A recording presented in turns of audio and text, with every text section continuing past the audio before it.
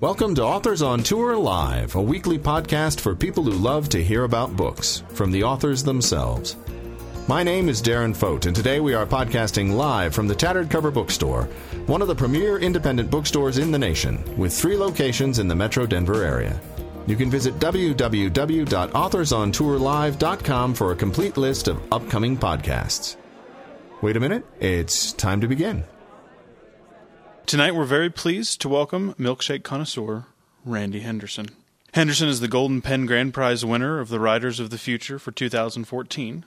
He joins us tonight to discuss and sign the follow-up to his hit debut, Fancy Necromancy, Bigfootloose, and Fancy Free. So please join me in welcoming Randy Henderson.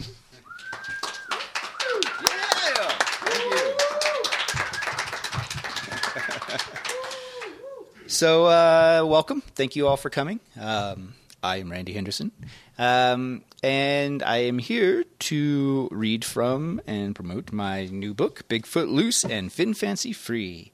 It is being marketed as a dark and quirky urban fantasy, I think because it's kind of a little hard to classify otherwise. It's contemporary fantasy, which is the term used when people believe that urban fantasy is dead or not marketable anymore. Then it's contemporary fantasy, but I think that fits a little better anyway because it's not really urban. It's not really in a city. It's kind of in a small seaside town for the most part. So, this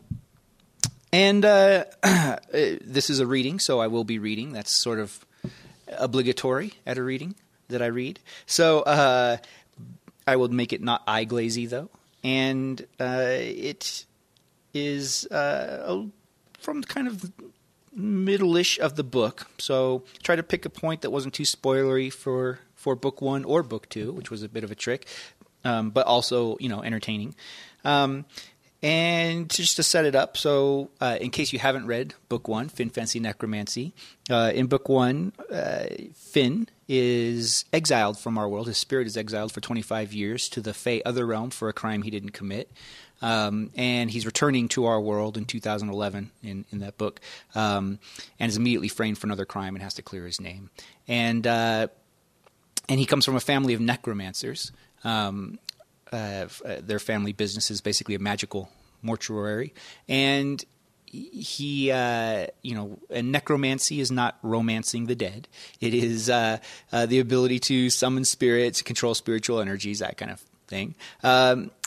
So, book 1 is just kind of it's a fast-paced romp, and pretty consistently described as fast-paced and funny.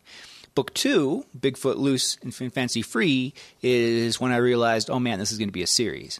So I need to really flesh things out and build a solid foundation for a series. So in Book 2 now, he's not running for his life as much, so we get to dig a little deeper into the world and into the way the magic works, the different factions, So to set up this reading, I'll mention that there are 3 basic factions in the world. There are, humans, which include the mundanes, and the arcana, who are the magic users. Mundanes aren't aware of the magical world in my reality, and then so you have arcana, human magic users. You have Fey blood creatures, who are all the creatures of myth. Then you have the Fey, who live in the other realm and don't really come into this reading much. Another thing to understand this bit of reading, and this is a bit of a spoiler for Book 1, so I apologize, but he's dating Dawn, and so for those of you who had Team the Other Person T-shirts, I apologize, but if you complain loud enough, I'll write an alternate history short story for you where they get together, I guess. But he's dating Dawn, and for reasons which I won't go into, he doesn't necessarily remember all of their youth together. And at this point in my reading, he has spent the morning trying to find true love for a Sasquatch, and that led him into the midst of a Fey blood rebellion, and wackiness ensued. So he's had a busy morning, and now he's going into town to see his girlfriend Dawn perform. She's a musician at the local hangout. And this is set in Port Townsend in Washington. So without further ado, Bigfootloose and Fancy Free by Randy Henderson. The shops and galleries of Water Street were closed for the day, so most of the tourists had gone home or returned to their hotels, boats, or Fort Worden campground. I was beginning to recognize the locals again, though nothing like in the old days. A subway-style covered stairwell marked the entrance to the Undertown, a club tucked safely down at basement level off of one of the passages once used to Shanghai soldiers and smuggle goods. My sister, Sammy, stood beside the stairs smoking a clove cigarette. She had short-cut black hair and thick black glasses and wore a Rat City Roller Girls t-shirt. "Hey, sis," I said, "come for the show?" "No. I heard that if you stand in this exact spot, you'll attract really dumb questions. So far, the rumors seem true." "Good to see you, too. Fatima come with you?" "Yeah, she's inside. Cutting it close, aren't you?" "I had a busy day. In fact, maybe you can lend me a hand." Sammy was allergic to magic, which had created some tensions and resentments growing up, but had also led to her becoming a truly skilled hacker of not just Mundi tech, but a lot of magical systems as well. Sammy snorted. "I'm not running interference with Dawn if you screwed up with her. She's my friend too, you know. And probably still will be long after you've screwed things up with her so bad the art comes in and wipes her memories of you, you idiot." I rolled my eyes. "You look like a normal person, but actually you are the angel of death." "Where do I know?" "Oh, wow. Quoting When Harry Met Sally." She patted me on the head. "Look at you learning new things. Next thing you know, you'll only be 20 years out of date. And you'll still be a brat. I don't need help with Dawn, but I could use some info on an alchemist and a few other folks, some of them Feybloods." Sammy dropped her clove butt and ground it out, then headed down the stairs. "Well, did you check if this alchemist has Twitter or Facebook?" she asked as we descended. "No, but I don't think the kind of info I need would be on the web." "You'd be surprised. People love to post all kinds of personal stuff online, because obviously we're all dying to know what amazing things they've mixed with quinoa today. But sure, give me the names and I'll see what I can dig up." "Thanks." We entered the Undertown. It was split into two large areas. The nearer side with the wraparound bar, the other mostly tables and the small stage. The walls were uneven brick and stone. The woodwork looked antique, but they'd slapped up some shiny new decorations over it all, and there was space-age-looking equipment for making fancy coffee and serving local brews. The place was packed tonight, unsurprising given Dawn's popularity and the lack of local hangout options. Fatima waved at us from the bar, an Iranian-American woman somewhere in her late 20s. Fatima had been with Sammy for a couple of years, and she was the only person I'd ever seen who could make Sammy show her sappy and vulnerable side. "Cutting it close," Fatima said as we drew near. She set down her ever-present sketch pad and pulled Sammy into her arms. Yeah, I said. "Have you seen Dawn?" "A beautiful woman with the curves of Aphrodite and the voice of an angel. Never heard of her. Why?" Let me guess. She's doing her ritual?" "Yeah, she said her friends are saving you a seat up front." "Great, thanks. Dawn's friends." I smiled and waved as I approached the table, where a half-dozen unmistakably artistic-looking men and women sat. Some of them I even liked. Georgie and Amber in particular were a great pair, a couple of street performers that Maddie called hipsters. Doris, Tom, and Shauna were okay. And then there was Barry. He'd only moved to town a couple of months ago, shortly after my own return, but had quickly charmed his way into being Mr. Popular. He had an accent that was hard to place, but might be Peruvian by way of Southern California. His tan face maintained Miami Vice stubble, and his sandy-colored hair always looked artfully messy. He gave off the vibe of an adorable puppy, the kind you'd find on the street and want to take home, and was constantly surrounded by a cloud of patchouli smell. Dawn certainly liked him. I didn't trust him for a minute. He wasn't wearing an Arcana ID ring or a glamour that I could detect, and he'd never attacked me or given me another excuse to violate his spiritual privacy, so if he was anything other than an obnoxious mundane, I couldn't tell. But there was something about him that just instantly set my teeth on edge. I did my best to make small talk with Georgie and Amber and Dawn's other friends as we all sat around the table waiting for her to perform. Thankfully, we didn't have to wait long. And once her music started, I had the perfect excuse to focus only on her. Dawn's music was honest, raw, and yet always left you feeling happy somehow when it was done. After the show, she came down off the stage, her smile radiant. "You were awesome," I said, and gave her a kiss. "Thanks," she said. "I totally messed up the bridge on Slappy Dance, though." Nobody noticed, I'm sure. Her friends all gave her praise and congratulations and ordered another round of beers. The next hour passed slowly as they drank and joked and talked about things of which I still had only a passing knowledge. Sammy and Fatima came over and joined us for a bit, then said their farewells. I stood to give them hugs. "I'll drop by tomorrow," Sammy said, and gave me her usual pat hug. "We're house-sitting for friends in Polesbo for a couple of days, so I'll be around." She and Fatima left. I turned back around to find Barry with his hands on Dawn's ears, rubbing the sides of them gently. "Right there, you feel that?" he said. "It's supposed to totally free up the creative energies." I knew every energy pathway in the body, and right then I knew that Barry was channeling his bullshit energies. "Actually, Barry," I said, feeling on solid ground for the first time all evening, "creative energy is focused in the throat." "Maybe," Barry replied, still smiling at Dawn. "But let me ask you, brah, weren't you moved by Dawn's music?" "Well, of course. What does that... So, are your emotions like in your ears?" "What? No, but... So, just because creativity doesn't rest in the ears, that doesn't mean that massaging them can't bring out creative energy, brah. Just like Dawn's awesome music massaging your ears brings out emotion, dig?" And no offense, Barry, but that's the dumbest thing I've heard in a while. Dawn sighed and placed her hands on Barry's arms, stopping him from continuing. "Thanks, Barry. That felt nice, but the only thing it inspired in me was a desire for a real massage." "Oh, I feel you," Barry said, and glanced between me and Dawn as if sharing some inside joke. Heat rose up from my chest as Barry leaned back in his chair and said, "Finbra, we're going over to Sarah's house for a little after-party, play some drunk rock band. You down?" I managed not to roll my eyes. Barry loved rock band because he got to show off his drumming skills. Apparently, however, it was difficult for him to stay in a real band for long. Dawn looked at me a second, then shook her head. Actually, I think we're going to head home. We've both had a long day." "Shame," Barry said. "Guess I'll see you tomorrow at the shelter then." "Oh, right," Dawn replied. "See you there." Barry and the others stood and left. Once they were gone, I asked, "So, Barry volunteers at the animal shelter now?" "Yeah," Dawn said, gathering up her things. "Started last week. The dogs love him. The cats, not so much." "Smart cats," I muttered. "What?" "Nothing. So, you guys sure seem to have a lot in common." Dawn arched an eyebrow at me. "You have no reason to be jealous of Barry."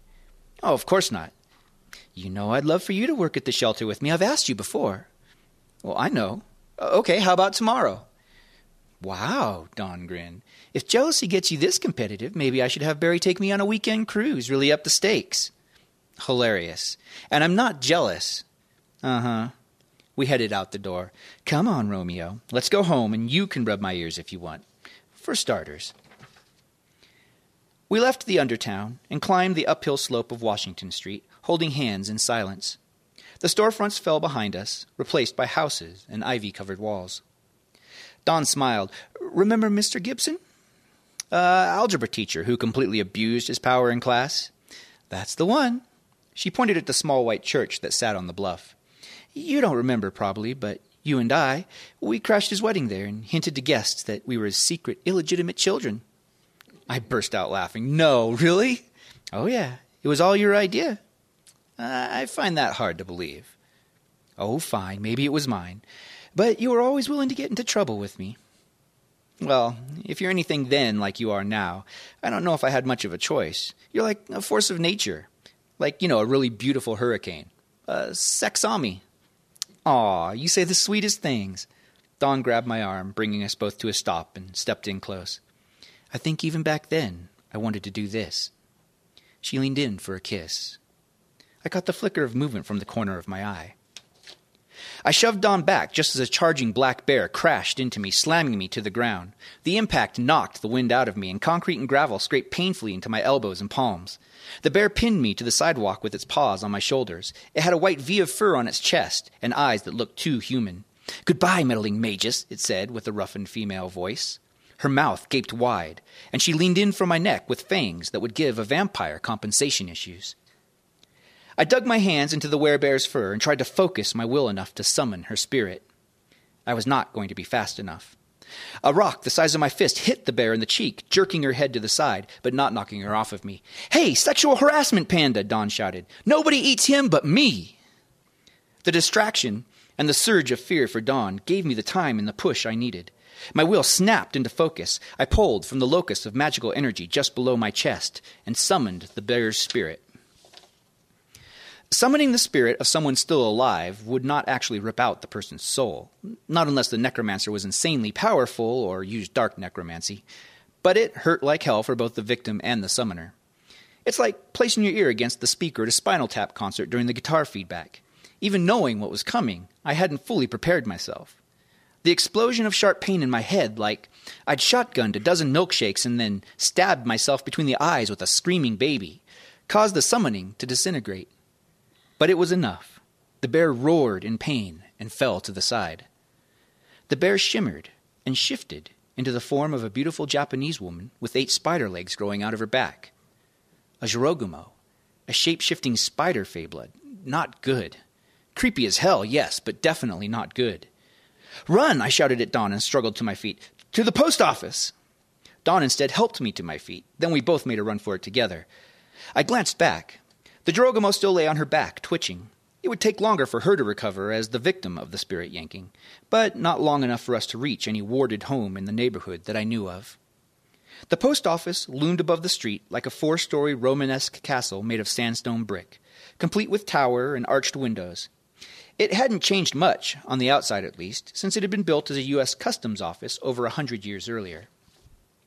"It's closed," Dawn said between panting breaths. "Lucky for us," I replied, and led her around to the back entrance by the loading dock. I turned my Arcana ID ring around on my finger and placed the black stone into a small indent in the archway. A click, and the metal door swung open. "Come on," I said, and pushed my way inside. I heard a skittering sound behind me that caused the hairs on my arms to stand up. I slammed the door shut behind us and locked it. The Jorogumo, or perhaps a small rhinoceros, crashed into the door, causing a hellish squealing noise as brick dust sifted down from the walls above. "Ah, crap, follow me!" I led Dawn up the stairs to the main hall. We ran down the worn marble floor past a row of teller windows held in ornate wooden structures. It looked like the kind of place where Bonnie and Clyde might have tried to rob George Bailey, and it smelled of damp wood and paper. Another loud crash boomed from the back door as we rounded the corner into the room of post office boxes. Hand-sized rectangles of tarnished brass with multi-hued number plates covered one entire wall, matching the honey-colored wood surrounding them. I hurried over to the wall, searching for the correct 2 boxes. Dawn raised her eyebrows. "I assume you have something magical up your sleeve and aren't just checking your mail?" Actually," I said, "I forgot I'd ordered an Oingo Boingo tape before exile and wanted to see if it's still here." "So let you concentrate then. Wouldn't hurt." I found the numbers I needed, the dates of 2 major Fey Arcana wars. I touched the 2 plates, summoned up more magical energy, and said, "Apere ostium." A series of soft clanks and clicks vibrated the floor beneath me, and several rows of floor tiles began sinking at the floor's center, slowly forming a staircase. Too slowly. A loud crash echoed through the post office, followed by the clanging of the door bouncing across the floor, and a screech of triumph. I pointed to the stairs. "As soon as those stop moving, run down them and touch the metal plate at the bottom on the wall." "But, Dawn, just do it, please!" I ran back into the main hall. The Jorogumo skittered toward me, her spider legs carrying her human form suspended above the floor. Dawn wouldn't escape if we fled together. I had to stop the creature so she had time to get away. I placed my hand on the nearby wall and summoned the building spirit. This was going to leave me with a Tetsuo-sized headache. Not every building has a spirit, at least not one strong enough or cohesive enough to be summoned. And spirit might not be the best word. It isn't really the same as with the living being, whose spirit grows and changes with them based on their choices and experiences. The spirit of an old building like this was more a built-up residue of often repeated emotions and strong thoughts, which after enough time formed a kind of patchwork ghost. The building's presence manifested, rolling over me like the heat wave from an opened oven, if what was being baked in that oven was a triple-layer emotion cake. Impatience, anticipation, dread, hope, frustration, I nearly staggered beneath the weight of it all. "Spirit," I said, talking to the post office. Life and magic both drained from me, a sensation like spiritual peeing, except it's not very relieving to have my life trickling away bit by bit. So such was the cost of talking to spirits. There was no response. I'd feared as much. It was too much to hope that the building would understand human speech. Dawn raised her eyebrow. Next page. I took my fear for Dawn and myself and projected it at the spirit. And I focused that fear around the Jirogamo, and then imagined fire and earthquake and rats and wild children with hammers and real estate developers, anything I thought a building might fear. The spirit rolled over me, past me, and I could sense it descending on the Jirogamo, concentrating its overwhelming presence on that creature. The Jirogamo stumbled and fell, its 8 legs entangling and curling inward. She put her hands to her head and screamed. "Come on," Dawn said behind me. I spun around. "Dawn, damn it, run!" Dawn held the brass pole normally used to support a rope barrier, wielding it like a club. "We leave together." "Fine, go, The weight of the building's fear slammed back into me, knocking me to the ground. It was not just Dawn's distraction. I realized I'd been a fool to think I could control it. I was no master necromancer, just a half-trained idiot, and the building's spirit lashed out wildly now. I released the summoning, and the ghost dissipated. The Jirogamo rose and skittered toward me drunkenly, her woman's body swaying back and forth as her spider legs held it suspended in air. Dawn grabbed my arm, pulled up. I struggled to my feet and tried to push her back towards the escape. Too late. The Jirogamo reached us. Dawn swung hard at the nearest spider leg, a black, shell-like scythe thick as my thigh and covered in a scattering of wiry hairs. The Jirogamo moved swifter still, jerking her leg back. And then the Jirogamo plunged her spear-like foot through Dawn's shoulder, slamming her to the ground. And that's where I will finish.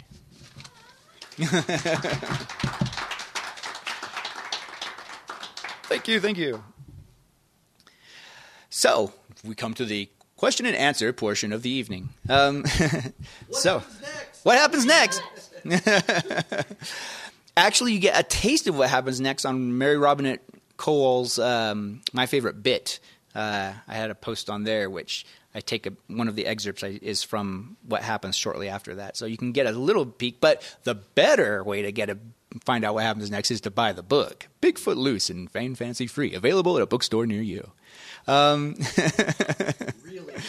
Yeah. Any other questions? Yeah, Mike. For the first book, where did the initial idea come from? Was it the kind of concept of necromancy, or a character, or the setting? Okay. Or the contemporary setting? So for book one, where did the concept come from? Was it more character-driven, concept-driven, necromancy-driven? So basically, the Fancy originated as an exercise. It was just me sitting down and having some fun writing, because I'd been working on these huge, epic, complex, multi-point of view fantasies for the previous few years, and I was kind of burned out on it, and I didn't want to do any more research for a little bit. I didn't want to do any more heavy plotting for a little bit. I just wanted to have some fun writing. So I sat down, plopped a guy that was basically me with magic, having a magical meteor fall on his head. He starts snarking about the 80s. I'm like, why is he snarking about the 80s? Why would he be doing that? Because I love the 80s, but that's not a good enough reason. So because he's been out of the world since the 80s. Okay. So, and then it was kind of a series of why questions. Why is this magical meteor falling on his head? What's going on? And I just did basically just enough to kind of write out that initial opening scene.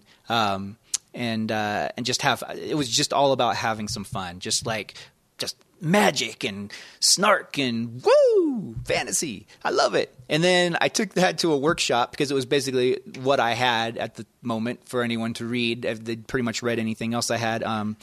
Well, there was an editor there, Beth Meacham, at the Cascade Writers Workshop, and she was leading my critique workshop group. And so I took that because she'd read my thing the year before, and was kind of like, no. So I took this, and she liked it, and everyone in the group liked it. And Beth was like, when you finish this book, I will read it. And I'm like, I guess I'm going to make it into a book then. So I went home, and over the next year and a half, I wrote it out, and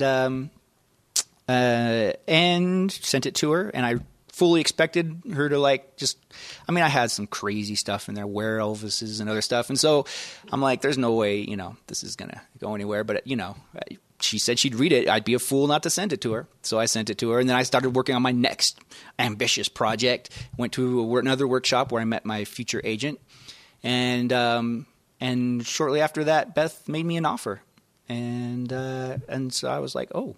And so I reached out to that person who was my agent, and she, to her credit, didn't just grab the deal. She's like, well, let me read the book.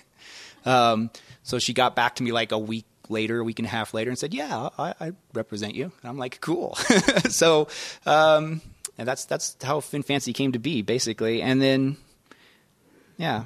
No, and then, and obviously I hadn't planned for it. It wasn't something where I'd planned a trilogy or planned a series up front, which I'd done for everything I'd worked on before. This was completely just sort of off the top of my head stuff, making it up and having fun as I went along. So then it was like, they made me a 2-book offer. My agent bumped it up to 3 books as a first 3 in a series.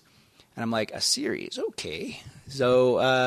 So that's, yeah, as I said, that's when I realized I'm going to have to flesh it out. And that's book 2 is all about that. It's my Empire Strikes Back. It's my laying the foundation. It's kind of, a little, well, obviously, I don't know. I won't say it's as good as Empire Strikes Back. It is. But I'm just saying, no, that's a little egotistical of me. I really actually... I'm happy with it. I love it. I adore it. But I think it serves the purpose for which I intended it. That was a really long answer to your question. All right. Other question. Yeah. Talk about the Writers of the Future thing. Talk about the Writers of the Future thing. All right. What would you... Winning it? Okay. So... what happens after? Sure. Writers of the Future is a contest for up-and-coming science fiction and fantasy writers. It's a sort of the premier contest in that sense. There are a lot of awards, Nebula, Hugo, and stuff like that, but those are for established works and for professional authors and stuff. And this is a contest where if you have a certain number of professional sales and you're disqualified, you can't even enter it. So it's really all about sort of uplifting new voices and that kind of thing. So I had submitted stories before, and I always got like a thing called an honorable mention, and I just assumed that was sort of like the attendance award in elementary school, like every kid is special. Here you go, have an attendance award. But it turns out you don't. Not everyone gets an honorable mention when they submit, and so I finally submitted the story that I knew was going to win. And was perfect for them, and I loved that story. And I didn't get anything. I didn't even get an honorable mention. And I was like, oh, okay. Well, forget this then. So I stopped submitting to them for a while. And also, it was a long turnaround for them and that kind of a thing. So, but I was about to quote unquote pro out, meaning I had enough professional sales where I was on the verge of not being able to submit to them anymore. And I had another story that I thought, okay, well, this one really is perfect for them. So I sent it to them, and it won. And I was surprised. When I got the call, I assumed that, they're calling to tell me I'm a finalist, and I was a finalist. And then they called me later, and I'm assuming, okay, at best I'll get published finalist. Well, there's like a first, second, and third place winner each quarter, and then there are finalists, and they'll pick one finalist out of the year to like also be a published finalist often. But I got first place in my quarter. I'm like, wow, that's amazing. I don't know how, but okay, cool. And so they fly you down to Los Angeles for a week. You get this workshop with Tim Powers. Well, my year was Tim Powers and David Farland, and a bunch of people showed up.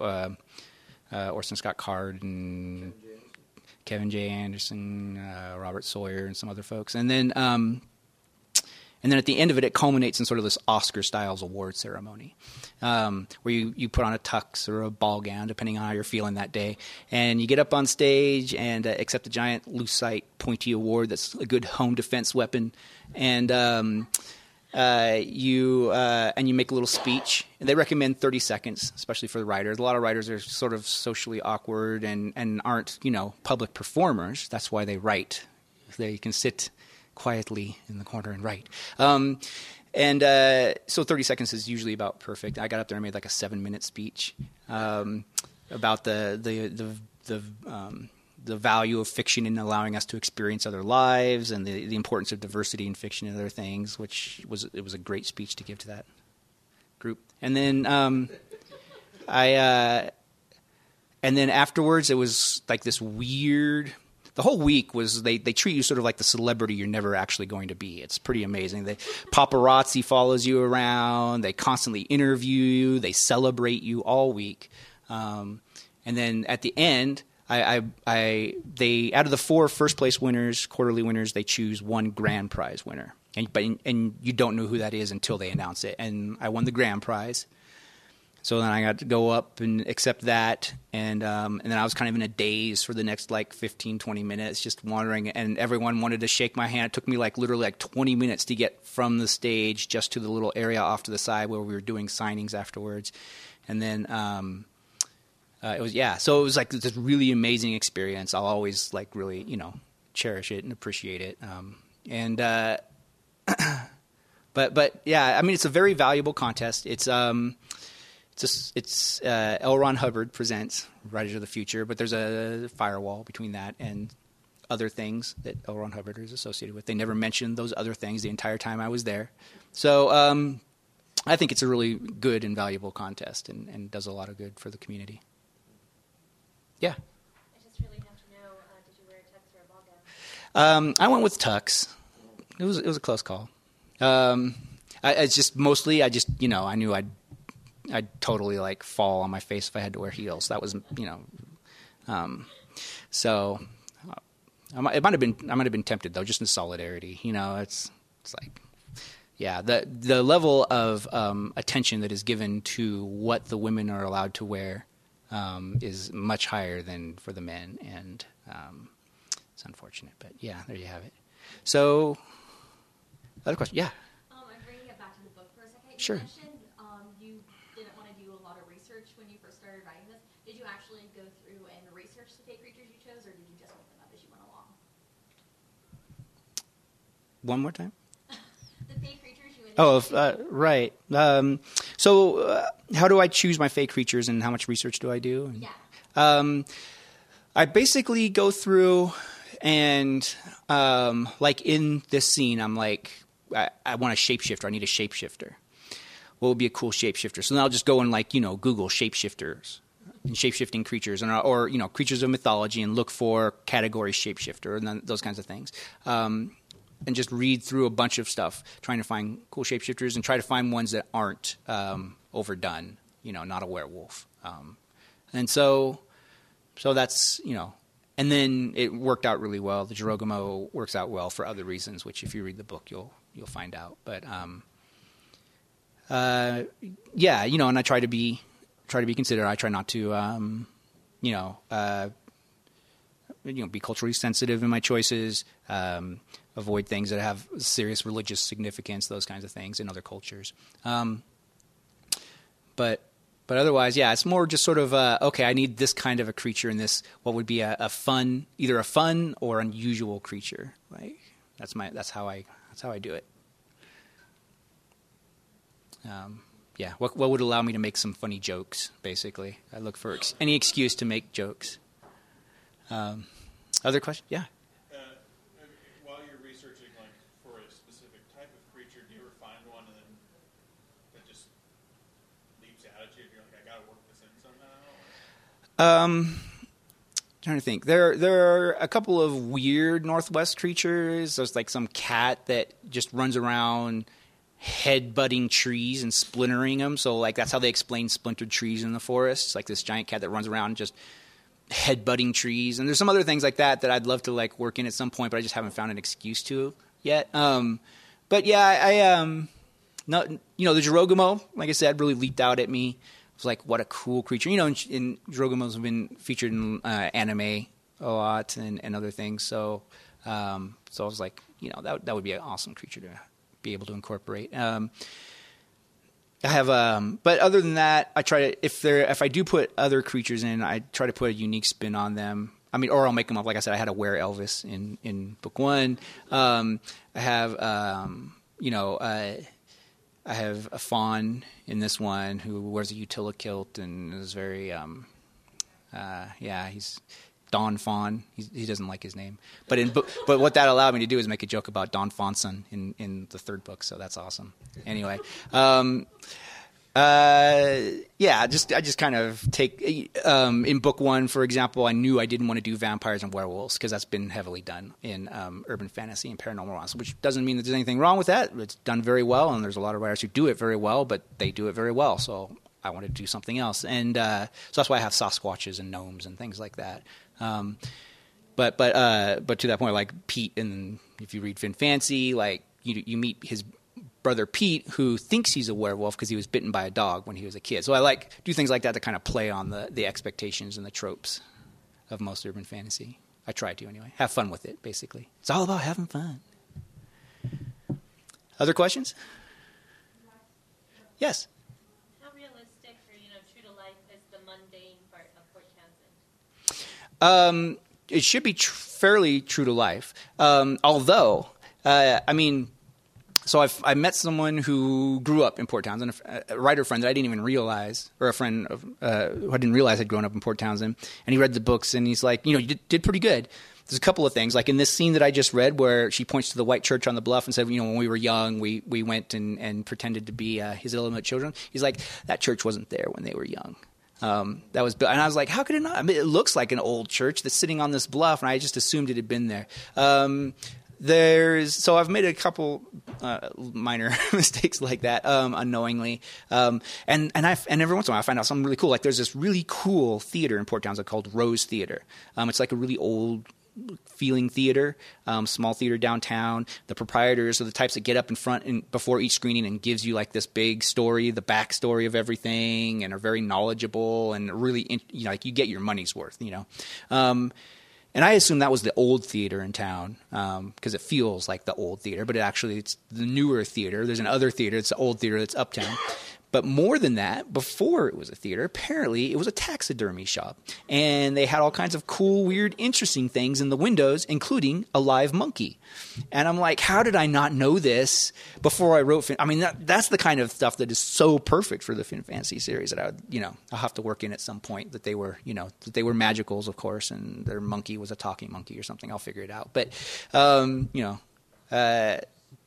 but the town itself lends itself so well to being a magical town. It's just full of these old Victorian buildings, a lot of houses with these wild, great, overgrown gardens that totally look like a witch garden.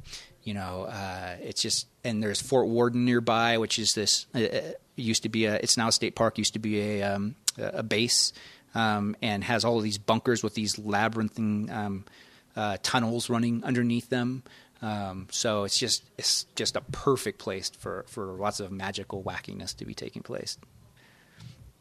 Yeah, go check it out if you can. Port Townsend, Washington. I'm not. I get 25 cents every time someone. No, I'm just kidding. Yeah. Do you? Yeah. We'll coordinate on sharing promotional costs. Other questions? No pressure. Yes. You mentioned initially that you were working on like epic fantasy, Mm-hmm. kind of, and you got kind of tired with the research. Has working on this kind of rejuvenated that writing bug in you? It has. So the question is, has I kind of got burned out from writing the big, complex epic fantasies, which is why I wrote Fancy. Has writing this series now kind of and having fun with it rejuvenated that, and it absolutely has. I love fantasy. It's what I read as a young lad growing up, escaping into fantasy worlds, walking around with my nose in a book at all times, and just the joy of a lot of those early fantasies of escaping in the magic and the adventure, and that's kind of what I was trying to recapture in Fancy, and it definitely. And now that I want to go back and work, after Fancy or concurrent with Fancy, once I get the hang of writing a book a year on deadline, and then maybe somehow on top of day job and everything else, squeezing in more writing on top of that. If I can do that, epic fantasy. I have a second world epic fantasy that I'm really excited to start working on, and I really want to put sort of a positive spin. There's a lot of sort of the grim dark out there, right? The George R. R. Martin, Joe Abercrombie, which are all great stuff, obviously. Scott Lynch, they all write really good, meaty, gritty stuff. But I want to write something that has some of that elements, but is a little more uplifting and fun in an epic fantasy. Again, yeah.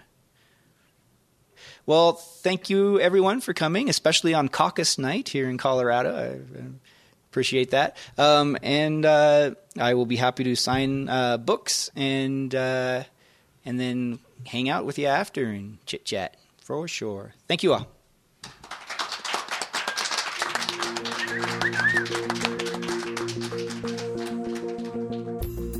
That's all for tonight's Author on Tour. I'm Darren Foden. We have been podcasting live from the Tattered Cover Bookstore in Denver, Colorado. Stay pod tuned in the coming weeks as we podcast Authors on Tour.